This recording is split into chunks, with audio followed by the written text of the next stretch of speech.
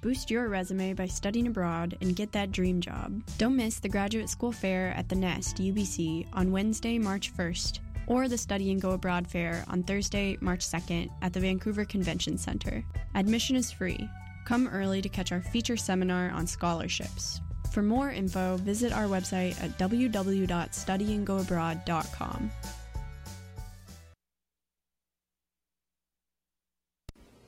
When you were starting out as a writer, you were black, impoverished, homosexual. You must have said to yourself, gee, how disadvantaged can I get? Oh, no, I thought I hit the jackpot. Oh, great. It's so outrageous you cannot go any further, you know. So you had to find a way to use it. Curated by Barbara Chirinos in partnership with VIF Van City Theater, the annual Black History Month film series shines a spotlight on African North American film and history. This year's program encompasses music, political protest, spiritual, emotional, enterprise, and endeavor. The centerpiece of Black History Month at Van City Theater is the exclusive Vancouver premiere of the Academy Award-nominated documentary I Am Not Your Negro, screening from February 24th. Other highlights include Julie Dash's seminal Daughters of the Dust, the music films Molly Blues and Sign of the Times, and a new Canadian documentary about the untold history of Black hockey players, Soul on Ice. Hello, and welcome to The Real World on CITR 101.9 FM with Dama. And Dora. Starting off the show, we just want to acknowledge that we are broadcasting live from unceded Musqueam and Coast Salish territory. Always super important to acknowledge that that we are on stolen land, which is cool. We are sorry, dutiful, dedicated, loving listeners. We didn't have an episode last week because it was snowing and hard. It was impossible to get to campus. Basically, I think the whole station was basically like dead. Yeah. All of that day. That was bad. That was not fun. No, it wasn't. But yeah, just like, Dora was just frantically messaging me like, I'm running after a bus and I've been running after this bus for 2 hours. I'm so tired. It took me 2 hours to figure out that I just had to go home. It was so frustrating. But we did just play Vanessa Moodley's You Believed off of her Loved EP. Awesome song. Yeah. But why it's relevant that we missed last week is, besides the fact that we deprived our listeners of our beautiful quality voices. Content. Yeah. It is February, and last week was our first show of the month, and as I hope everyone knows, February is Black History Month. In at least Canada and the US, no idea if it's international. Irrelevant. But we're talking about it. Yeah, so so we wanted to start last week with a totally Black-centric month of content. Yeah. We didn't because Snow hates us. But, so we're starting strong, just kind of pushed it ahead. We're talking about Spike Lee. Yes, we're very excited. Like, very excited. Also, like, super timely. Next week at the Nest, or like the egg in the Nest, is every Wednesday we have screenings. I feel like we don't talk about the fact that we're with Film Sock a lot. We should probably keep telling people that we're with Film Sock. Screenings are happening. They're every Wednesday, and they always start at 6. And next week we're showing. I really wanted to watch it, but then I had to like hold off because I wanted to see it on the big screen. The Sweet Blood of Jesus, which is like a Spike Lee black vampire movie. I love Spike Lee. I love vampires. It's like everything I've ever wanted. So excited. And it's like double billed with Ganja and Hess, which is another just like black vampire movie, which is just amazing. I love that exists. Yeah. It's a whole genre now. It's like movies that are normally white-centric made black-centric.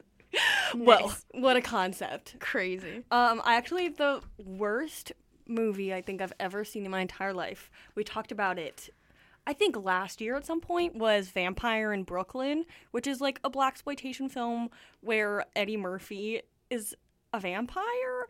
It makes no sense. It's so bad, but also like so good at the same time. Yeah, no, as they are wont to do. Yeah, I can see that.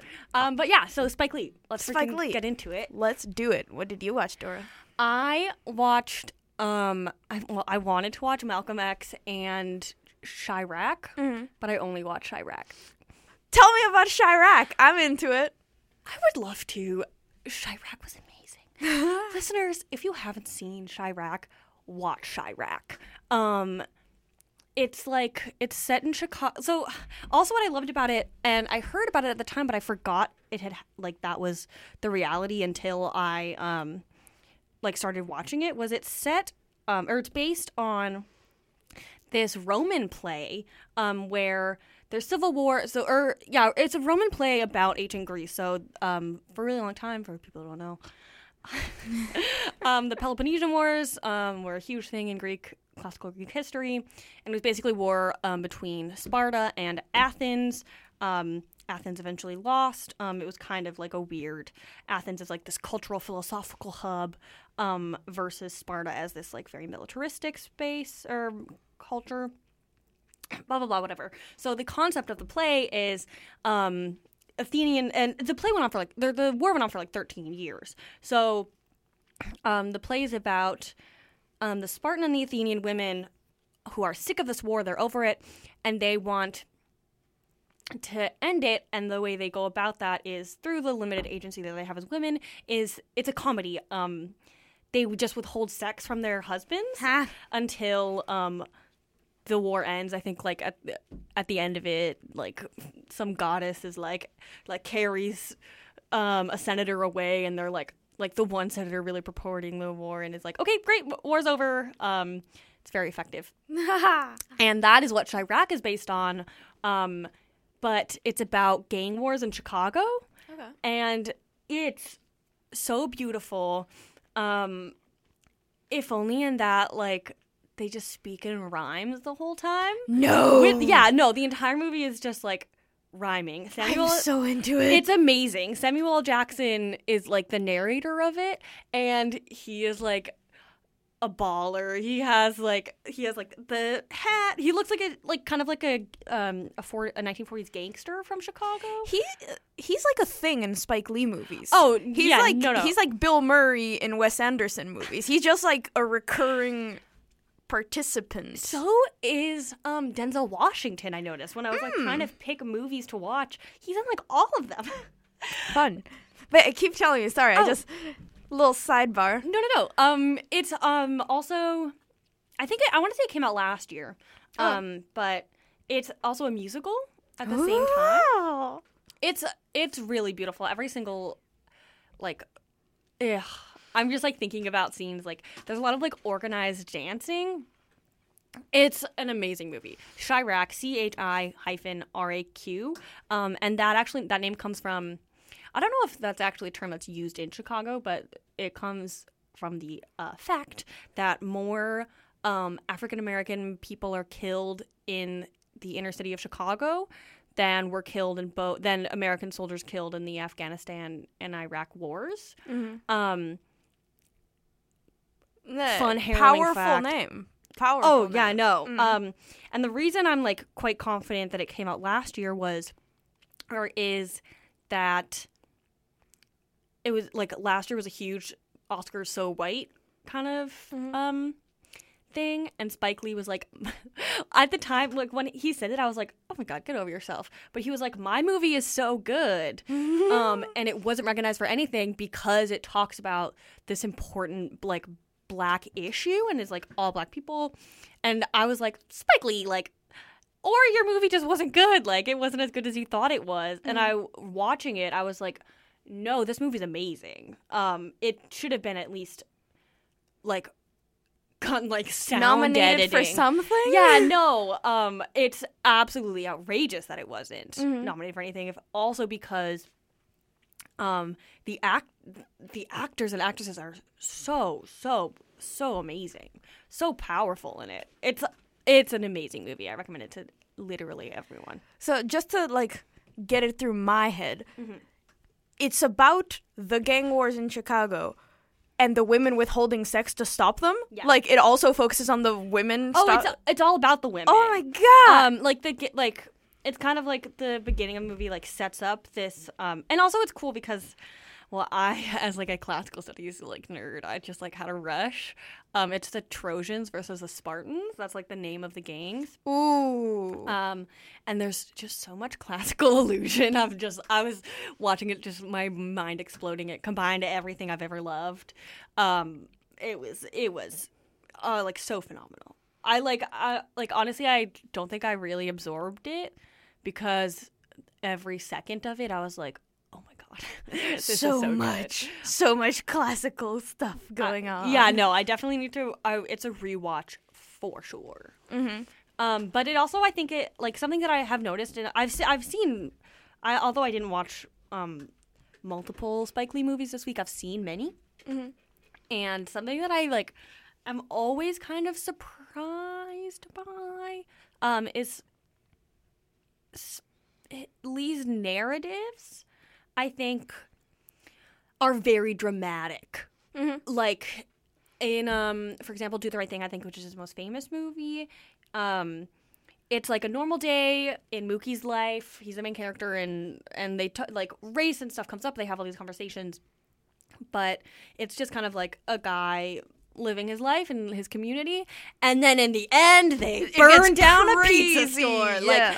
Like the spoilers. Yeah, no. Oh my god, this movie is just, or this show is just like bad. Yeah, give up. I was gonna talk about Do the Right Thing in a way that wasn't going to spoil the movie, but too late. Honestly, that movie came out like 40 years ago.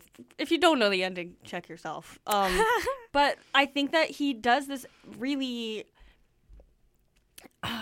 like interesting thing that I don't think happens a lot with like directors who are as famous as he is, or like as like well renowned as he is, and that he's kind of allowed, like for some reason, he's been allowed by the industry to have these dramatic, like kind of almost fantastical, like rises in tension.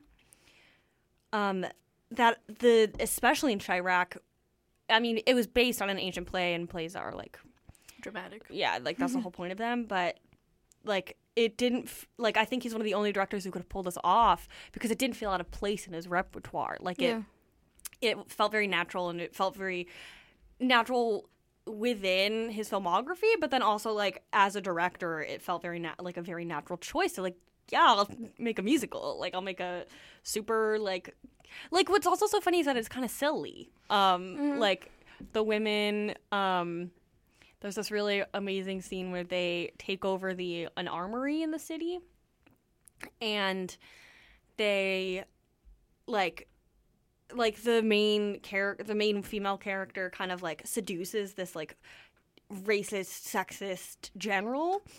and like just kind of takes over, and it's so comical and like so like it acknowledges its comedy and like silliness in I think of like really unique way. Also, fun fact, I just want to preface this. The other reason I don't feel bad spoiling Chirac is the play came out like hundreds of thousands of years ago. So again, check yourself if you didn't know. I was just like thinking about the whole play thing and like looking through Spike Lee's Wikipedia page, like to see if he had any like formal play training, I guess, because I hadn't realized until you pointed it out. But yeah, you have the whole like sudden rises in tension that you get in plays, and then like yeah, it would make sense that someone that uses that so much, which is like such a theatrical artifact almost, would then go on to make like a musical. And, yeah, like, totally. It makes a lot of sense to me, and I think that's really cool. Do we know if he's done any other like musical type things?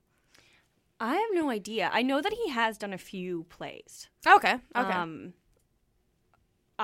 all my info. So that makes sense to me. Like the fact that he's done plays is like, oh, that explains a lot in terms of how his filmography goes. So yeah, since you touched on it, I guess let's talk about Do the Right Thing, because that's one of the movies that I watched this week. Oh yeah. Quick summary, if you didn't hear the spoiler before.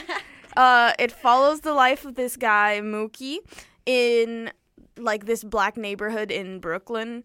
And they, like, it's just his life, and you get to see kind of a picture of the neighborhood. I feel like the majority of the movie is just, oh, look at this neighborhood, and this is, like, the stuff that's happening, and you get to know the characters and what their day-to-day life is. But the one thing that's different about this day, as opposed to all the other days, is that it's ridiculously hot. Like, it's the middle of summer, and it's never been hotter. And I think, like, the point of the movie is to show how, like, the heat ends up making all the racial tensions totally escalate. So it's, like, a predominantly black neighborhood, but you still have, like, a few white people in there, and, like, some Latinos, and, like, some Korean grocers. And what I thought was so interesting about this movie is that you see the racial tension between all of the races. Yeah. Like, in no way is it, like, a self-serving, like, poor white, like, poor black people thing. It's like, look, there's racial tension everywhere. And like, everyone feels it. Everyone feels it, exactly. There's, like, the black people discriminating against the Asians discriminating against the black people, the white people discriminating against everyone. Like, everyone is discriminating against everyone. And you, at the start, it's just this very, like, under the surface type thing. But as the day goes on, these, like, little events that normally wouldn't really trigger anything just keep being completely blown out of proportion because it's just so hot that everyone is just totally on edge. So, like, the smallest thing that ends up leading to the spoiler that Dora gave at the end is just this guy sitting in the pizza store that Mookie works at, and he notices that there's no black people on the wall of fame that this Italian guy has in his restaurant. And he's like, oh, how come there aren't any black people? Like, you should get some black people in there. And the Italian guy's just kind of, like, done. He's like, no, like, this is my restaurant. But also, they're all Italian people. Yeah. He's kind of like, this is an Italian restaurant, I'm Italian, I'm showcasing my heritage or whatever. Yeah, so, like, you just end up seeing this whole, like, dude, like, just let it go. It's this guy's restaurant. But he's like, no, like, I'm going to go through with this. And this whole, like, revolution against the pizza restaurant starts, and it doesn't seem like it's going anywhere, but just, like, as you get these, like, flows of tension that suddenly come up, and then you just go back down to, like, no, this is just a normal day. Because it is, like, such a silly thing. Like, everyone's kind of like, okay, calm down. Yeah, like, this is a big deal. No, it's not. It's, like, not a big deal. But then, like, the same people end up getting into these situations where the tension is suddenly rising for, like, a few short minutes of the movie. And then you go back to this totally normal thing where you get to see the neighborhood again and nothing's happening. And what I thought was so interesting about Do the Right Thing is that the whole movie seems to be building up tension towards the final scene. Like, all of it is building up to the big thing that happens at the end. You can say it. To the burning down of the pizza place at the end. So as I was watching it at first, like, I was a little bit bored. I was like looking through and I could appreciate all the artistic elements going into it. But I was like, there isn't much of a plot if you don't know the end of it, because it starts off and you're just seeing things, and everything that happens in the movie is geared towards informing, like, this is an inevitable thing that's going to happen. Like, this pizza place is going to burn down. So yeah, I really, really liked this movie. To like tie it back, I love this movie. To tie it back into like the theatricality, is that a word? Yeah. We can use it. Oh, thank you. Invent words, that's cool. Invent genres, invent words. It's what we do here. Yes. But it's kind of like when Lee kind of like sets up and like introduces a community and like spends so long like getting the audience like into it, like everyone's connected because it's a community and everyone kind of knows each other, but each scene kind of feels isolated and like kind of like a tableau. That like, and then seeing them all like together, because the only time that you really see, I think, everyone together is outside of the pizza place as it's burning. Yep. And then you see all the interactions and like all these like little isolated things come together and like be realized. It's an amazing movie. Yeah, like, it is so theatrical in the way that it's done. Just like, you have all these little sections and then they come together, and like, it makes sense that you had all those little sections once you get to the end. But yeah, I was like really into it. I'm not gonna lie, I was like, every time that they showed the disabled guy, what's his name, Smiley, with the pictures, it just like broke my heart a little because everyone was so mean to him. And I'm like, stop being mean to him. Oh yeah, that like really upset me. Like, it shouldn't have, but it really, really upset me every time. And I'm sure that's something he was going for. Just like, let's make people uncomfortable here. Like, let's just do it. What was your favorite scene? Oh, that's hard.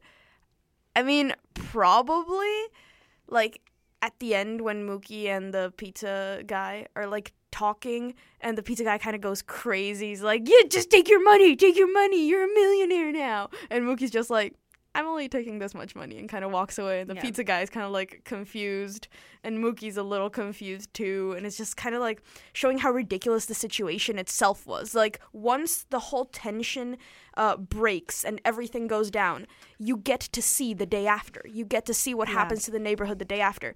And the realization that I feel like you get in there is that it made no sense for that to happen. Like, while it's happening in the movie, it's like, oh, it's inevitable, like, it's gonna happen, but once you get to the end of it, you just get this kind of feeling of like, but why? Like, this was pointless. Why did this even happen? Especially because I think it's relevant because the pizza place was a place where the community came together. Yeah, everyone loved it. Exactly. That's what, like, kills me a little bit. It, like, broke my heart that they ended up burning the pizza place down because there's this group of black kids that, like, said, no, we're not gonna boycott this pizza place because I grew up on this pizza. Like, and also, like, because the owner himself, like, has never, like, yeah, he, like, cares about everyone in the neighborhood. His sons at some point are like, when are we gonna move out of this neighborhood? Like, we don't want to be here. He's like, why would I move out of this neighborhood? Like, the people here know me. I've seen these people grow up. Like,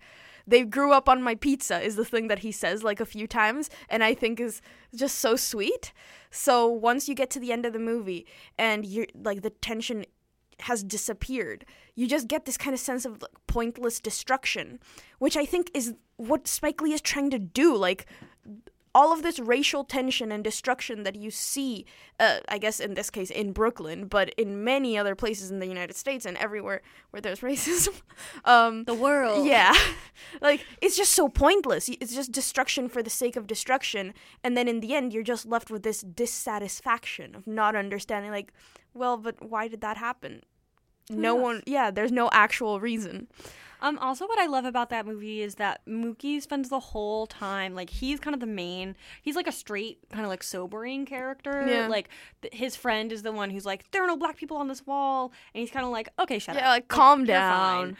But he's actually the one who throws, like, he takes the first action against the place yeah, where he works. I was really shocked by that. Yeah. I was confused. That was something that I didn't really get. But then I'm also like, it's kind of like, no, like, even this person who, like, is kind of, like, I don't want to say, like, not into it. Like, he definitely, like, is affected by and understands racial inequality and, like, tensions. But he's kind of, like, he's the most, I think, like, level-headed about it. Yeah.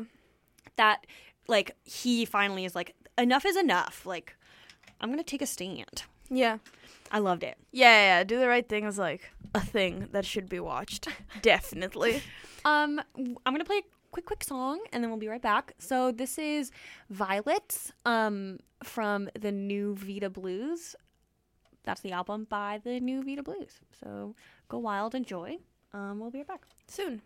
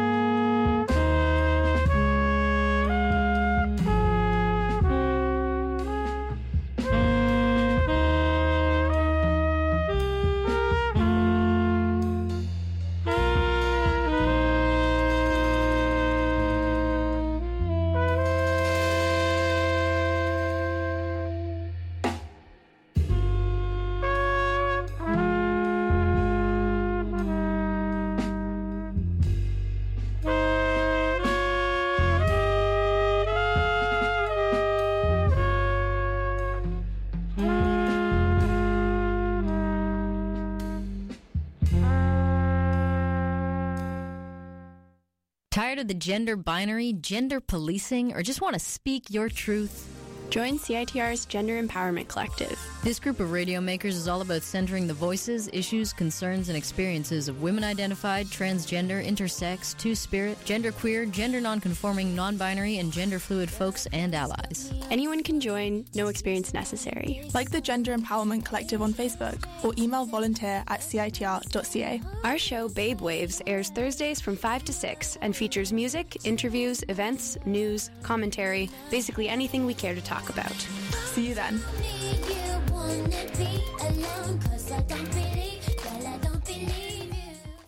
Tune in to African Rhythms every Friday from 7:30 to 9 o'clock with your host, David Love Jones, as he plays a heavyweight selection of classics from the past, present, and future.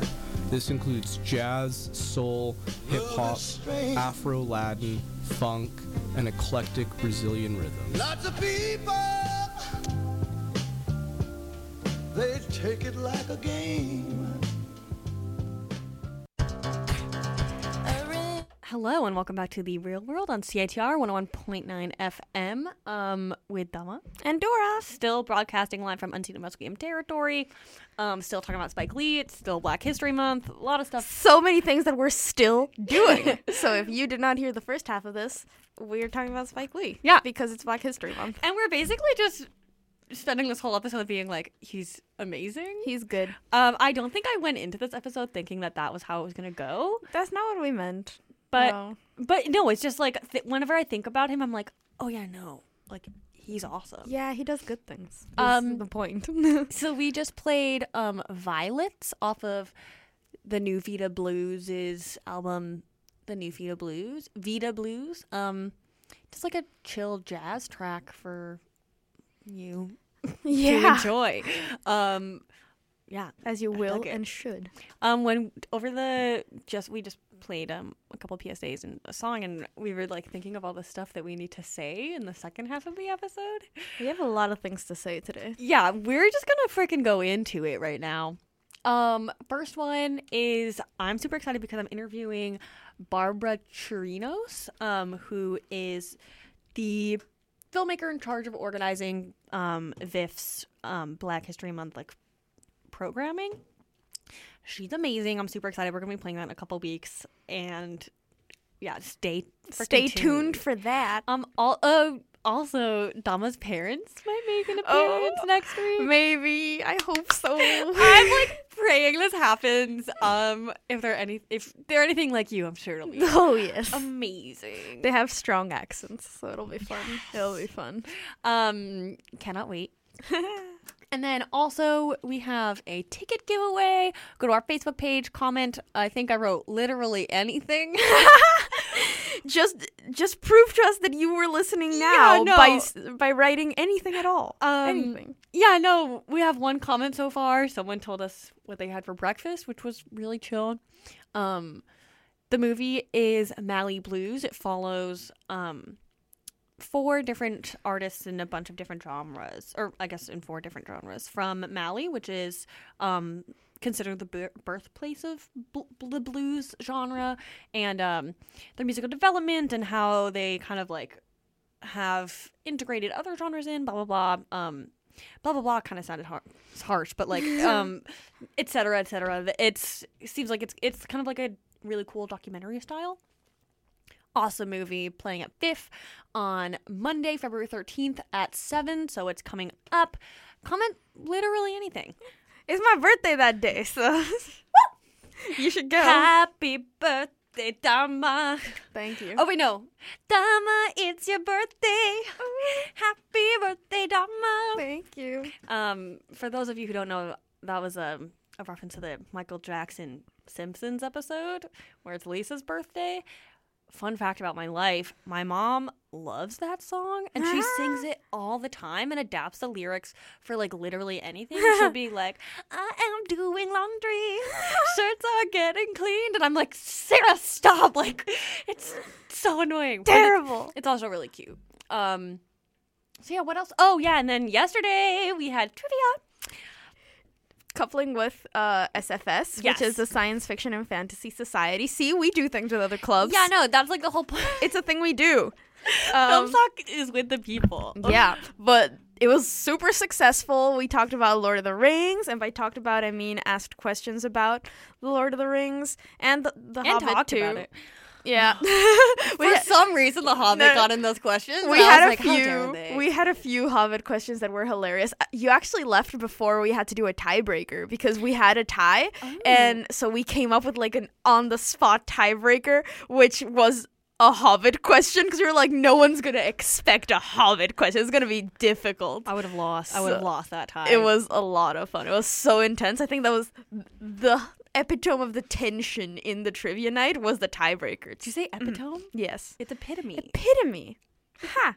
I thought that they were two different words that like happened to mean the same thing for years until one time in track in high school I said epitome and this girl was like, I do the same thing. It's epitome. Like, oh, okay, cool. And now you have passed that knowledge on to me. I never and know which one it is. See, like epitome's not a word. I've been saying like I switch it around. Sometimes I say epitome and sometimes I say epitome, and I'm like, at some point, like someone's gonna tell me if I'm wrong, and you just did. It's especially weird, because when I see epitome written down, I'm like, yes, that makes sense. That's how you would spell epitome, but it's like it really. I really wanted to have a Y at the end. Yeah, I wanted to have a Y at the end. It looks like epitome. This is not really relevant to our listeners. I'm sorry. That's just a problem in my life. And like whenever I see it, like when I see it written down, I say epitome first, and I'm like, wait a second, bad, no. Bad Dora. But trivia was great. Trivia was awesome. It was the epitome of everything we've ever worked towards. Yeah. We have it every other Thursday in the Gallery 2.0 from 4 to 6. Next week we're doing Studio Ghibli. Next trivia night. So 2 weeks. Yes.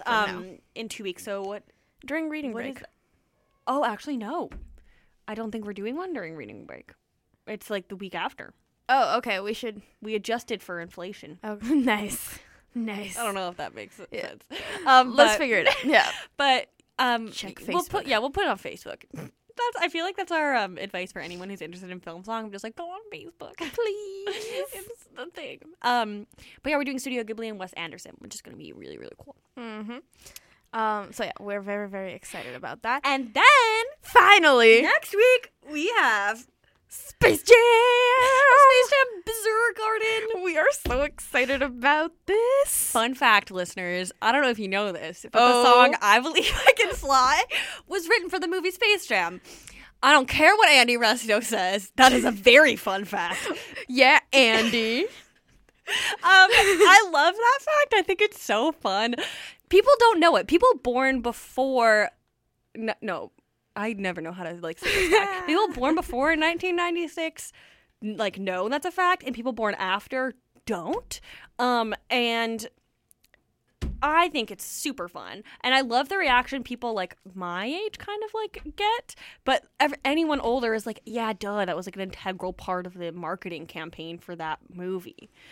Shut up, everyone else. No. Yeah, I love that song. One time I was recording, I think I was doing our promo for the show, which we won't play, but we should play. Maybe. Dora, we should play it. But I was in it and I was like taking a break and I just put I Believe I Can Fly on, and someone came in, they were like, I heard this, I don't know, was wondering who that was. It was silly. Nice. But yeah, Space Jam, love that movie, classic, Michael Jordan, gorgeous. And it's going to be awesome. Yeah. Next Friday in room 2301 in the Nest doors at 7. Movie starts at 8. Free beer. Free popcorn.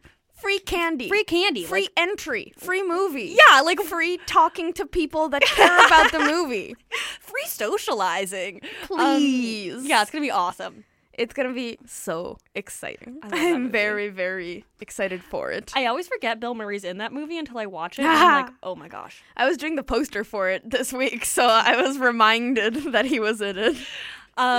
Yeah, classic. Great. We only have about 15 minutes left, but let's talk about the other movie you Let's talk about the other movie I watched. I watched... Bring it back to Spike Lee. Boom, boom, boom. So I watched 25th Hour, which I'm going to just apologize right now. we just had an episode about Edward Norton. We just had one. And our logic for that episode was, because we talk about him all the time, the logic was, we'll get it out in one go. We'll have It'll an be a hour catharsis. Long. No, apparently that was useless. That was not enough, because I was just going through Spike Lee's filmography, like, oh, what am I going to watch? And I'm like, oh, 25th Hour, this sounds interesting. And I click it, and the first thing I see is Edward Norton's face. And I'm like, well, now I have to. Committed. Now I have to watch it. So, what did you think? Okay. I was a little bit confused that it was a Spike Lee movie. Yeah. Just like, it doesn't seem very much Spike Lee. Like, he's always done a lot of black-centric films. So, like, it focuses on the issues of, like, gang wars or racial tension or, you know, that stuff. And there's, like, no racial tension in this movie that I could discern, at least. It's still very good. So what it's about is this, like, drug dealer, Monty or Montgomery. That's Edward Norton. So that's why I watched the movie. I'm so sorry. So he's, like, been caught, or we don't know that initially. Initially, he's just saving a dog, and it's really cute, and we don't know anything about him. He's just saving this dog. And then we kind of, like, fast forward to the present moment, where we find out that he's been sentenced to 7 years for drug dealing. And that's bad. He's not into it. He had actually, like, just decided that he was going to stop dealing and was caught dealing again. So it's just kind of sad. Classic Ed move. Damn, Ed, why? My Ed has his flaws, unfortunately. Or his characters do. Yeah, no, not I don't him. think Ed Norton himself has any flaws. Okay, bringing it back. Bringing it back. Gotta refocus. So this is, it all happens, like, in Manhattan. And the whole kind of premise of the movie is that we follow Monty in this last night that he has before he goes to jail.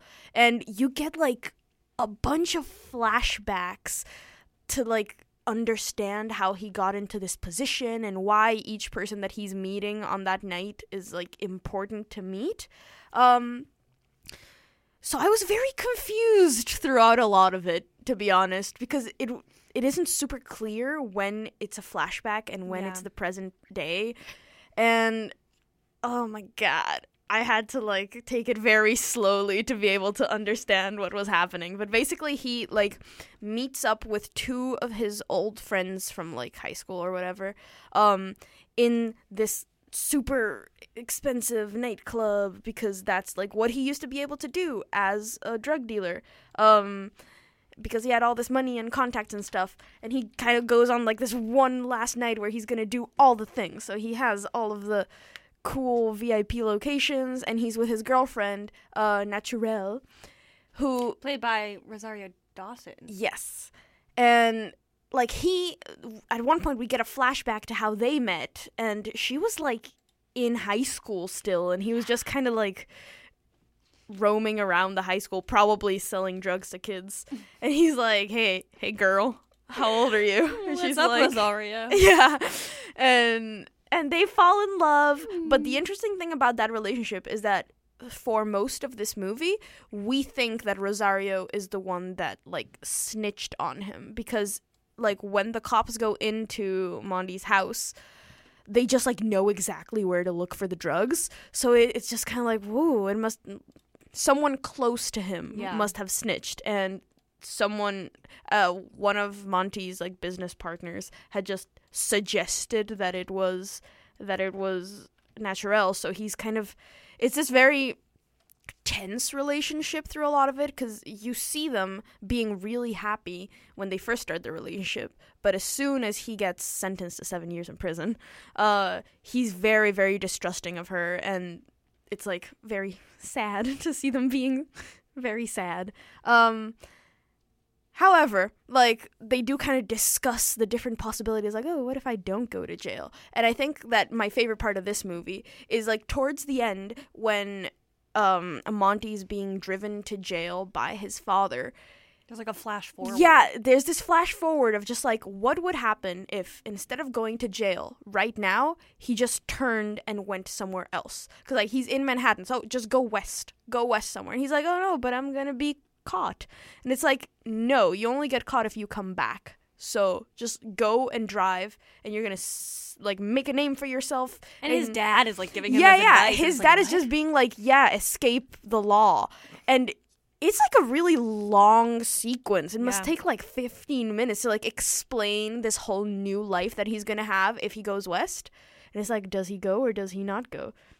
I'm not gonna tell you, but we have to maintain the integrity of one movie in this episode. But I think that's a really powerful scene. Like when you go through all of Monty's life, if he doesn't go to jail, and it's heartwarming and great. So yeah, I really liked the movie. Like as a movie, I'm just a little confused as to like where the Spike Lee touch comes in here. So like it's an Edward Norton movie. I'm gonna love it regardless.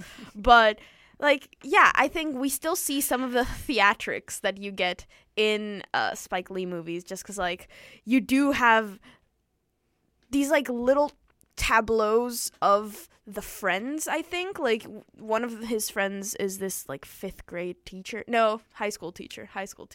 Oh, and he's, like... Yeah, he's, like, creepy. Interested in one of his students who's, like, underaged.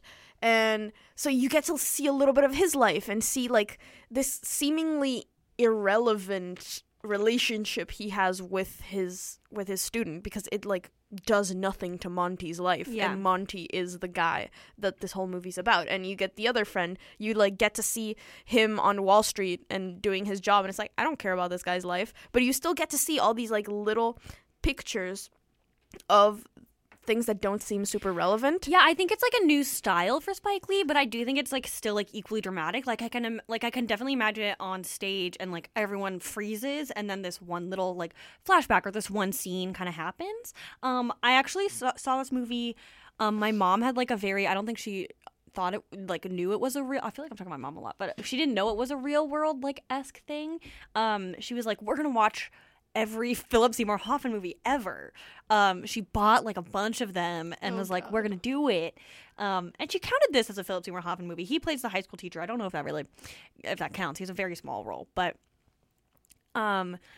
we watched it and she was like, it was such a deliberate choice to cast a white main character. I think, and we like had a mini conversation about it, but I think that a big part of it was Spike Lee does make so many like racially focused films that he was just like, this is not about race. Like this is like, and I think it's really his only film that I've seen or like really heard of that isn't about race, and doesn't really follow the same kind of like narrative structure as a lot of his movies. It's like very good. But you're right, it like feels very out of place. Yeah, it's just, it feels weird because we're used to thinking of Spike Lee in the context of racially relevant movies. And this really is not about it. And that does not make it a bad movie. It's still a very good movie. It's just like weird to see this director that is normally so racially focused do something that has nothing to do with it. And I think definitely like casting a white main character, especially someone iconic like Edward Norton, is like, okay, like hold up. This is just a thing. It's an Ed Norton movie. You actually have a fun fact about. Oh my god, I have such a fun fact about this. So one of the producers is Tobey Maguire, and he was the one that actually acquired the rights, because 25th Hour is a book too. Oh, cool. Yeah. It's based on a book. And Tobey Maguire acquired the rights for this movie because he wanted to play the main character. Imagine. Yeah, just let that sit for a moment. The guy that does the creepy dancing in Spider-Man 3, he would be playing Montgomery. Like, no, it makes no sense to me. It would be terrible. And he turned it down to do Spider-Man, right? Yeah. Like, exactly. Like, he decided, no, you know what? Let's just get someone else in it because I have to do Spider-Man. Which so is, like, funny. Good choice on his part. Like, that's what he's known for. Go Spider-Man. Yeah. He made a lot of money. Yeah, but wow. I can't even fathom. I genuinely would not have watched 25th Hour if it had been with Tobey Maguire instead of Edward Norton. We should do a Tobey Maguire episode and just, like, trash him. No, that's so mean. mean, I appreciate his work in Spider-Man up until the third one, where it's just bad. It's just so bad. funny. Yeah.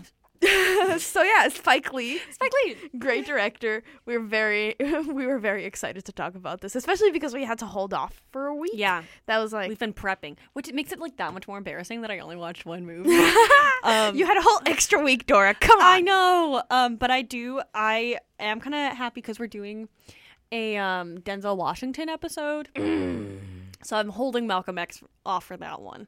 I do feel like I would have been pretty lazy and just used Malcolm X for both either way, so this time I can say fresh things about Denzel. I'm excited. It's gonna be a good thing. Thanks. It's gonna be nice. What are we talking about next week? Ooh, we're talking about, I don't remember the name. Ava DuVernay. Yeah, that's gonna be good. She's this female black director. How many movies has she made? I want to say like 5. Yeah, she doesn't have a huge filmography, so we're probably going to be overlapping with a lot of movies, which is good. I feel like we should overlap movies more, because then we can both talk about them. But yeah, she did Selma, which is like the big thing that drew me to this director. And it's going to be so good, especially because my parents are maybe coming. I actually just got a reply from my mom, and she's like, yes, I want to be on. Yes! What's your mom's name? My mom's name is Connie. Connie, welcome. We cannot wait for you to be on this show. It's going to be great. But yeah, quality radio content. Just bring your mom on. I'm so excited. My mom knows nothing about movies. Like, disclaimer, my mom knows nothing about movies. She'll fit right in. She hasn't watched Fight Club. How are you related? I know. I don't understand how it's possible for the mother of someone who's watched Fight Club over 10 times to not have seen Fight Club. At one point, it was just like a moral stance. She was just against the movie because, like, it was rumored that there was this big shooting in Brazil when we were living there. And the guy said that he did it because of Fight Club. And it was like, come on, boy. Come on. So she was like, no, I refuse to watch this violent movie. And I'm like, Mom, it's so good. You need to experience cinema. Yes. I might actually force her to watch this next week. I would say the harrowing thing about talking about Ava DuVernay next week is we're like coming up with episode themes for the next couple months, and we were like, we've never done a black female as like the theme. We barely do females was the thing. Yeah. But it's specifically that population we just haven't talked about at all, which is so embarrassing. Yeah. I'm at least very excited to use our platform to expand that conversation, and especially during Black History Month. It's gross that we didn't do it before, but now to this kind of is almost forced us to realize that we had been leaving this narrative out, but now we're bringing it in. Yeah, very I felt excited. terrible. Yeah, so we're gonna be heading out now, playing one more song, and next up is Dave Radio with Radio Dave. So enjoy that and enjoy the next song, which is this is Clementine, Was It My Fault by Honora from her album Post-Romantic Stress Disorder. So enjoy. And shout out to LeBron James. Yeah, LeBron James.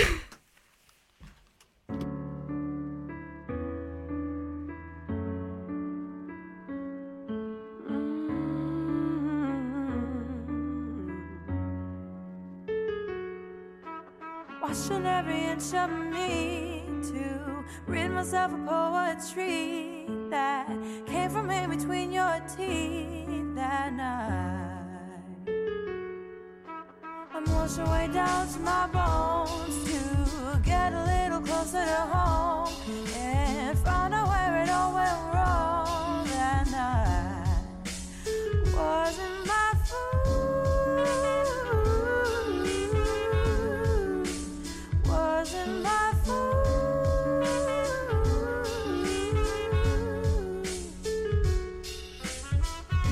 I'm going down to the place where you had found me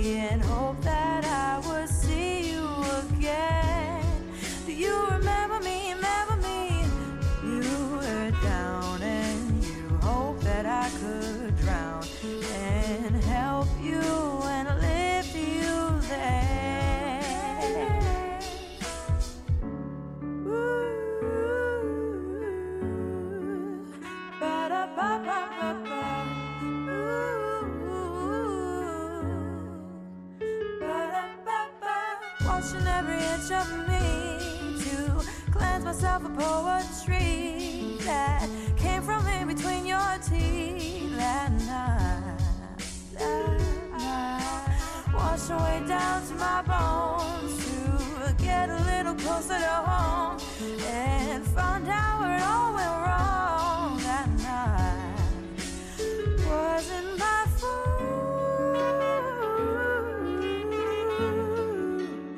Wasn't my fault.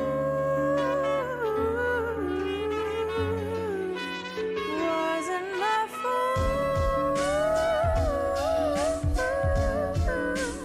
Wasn't my fault.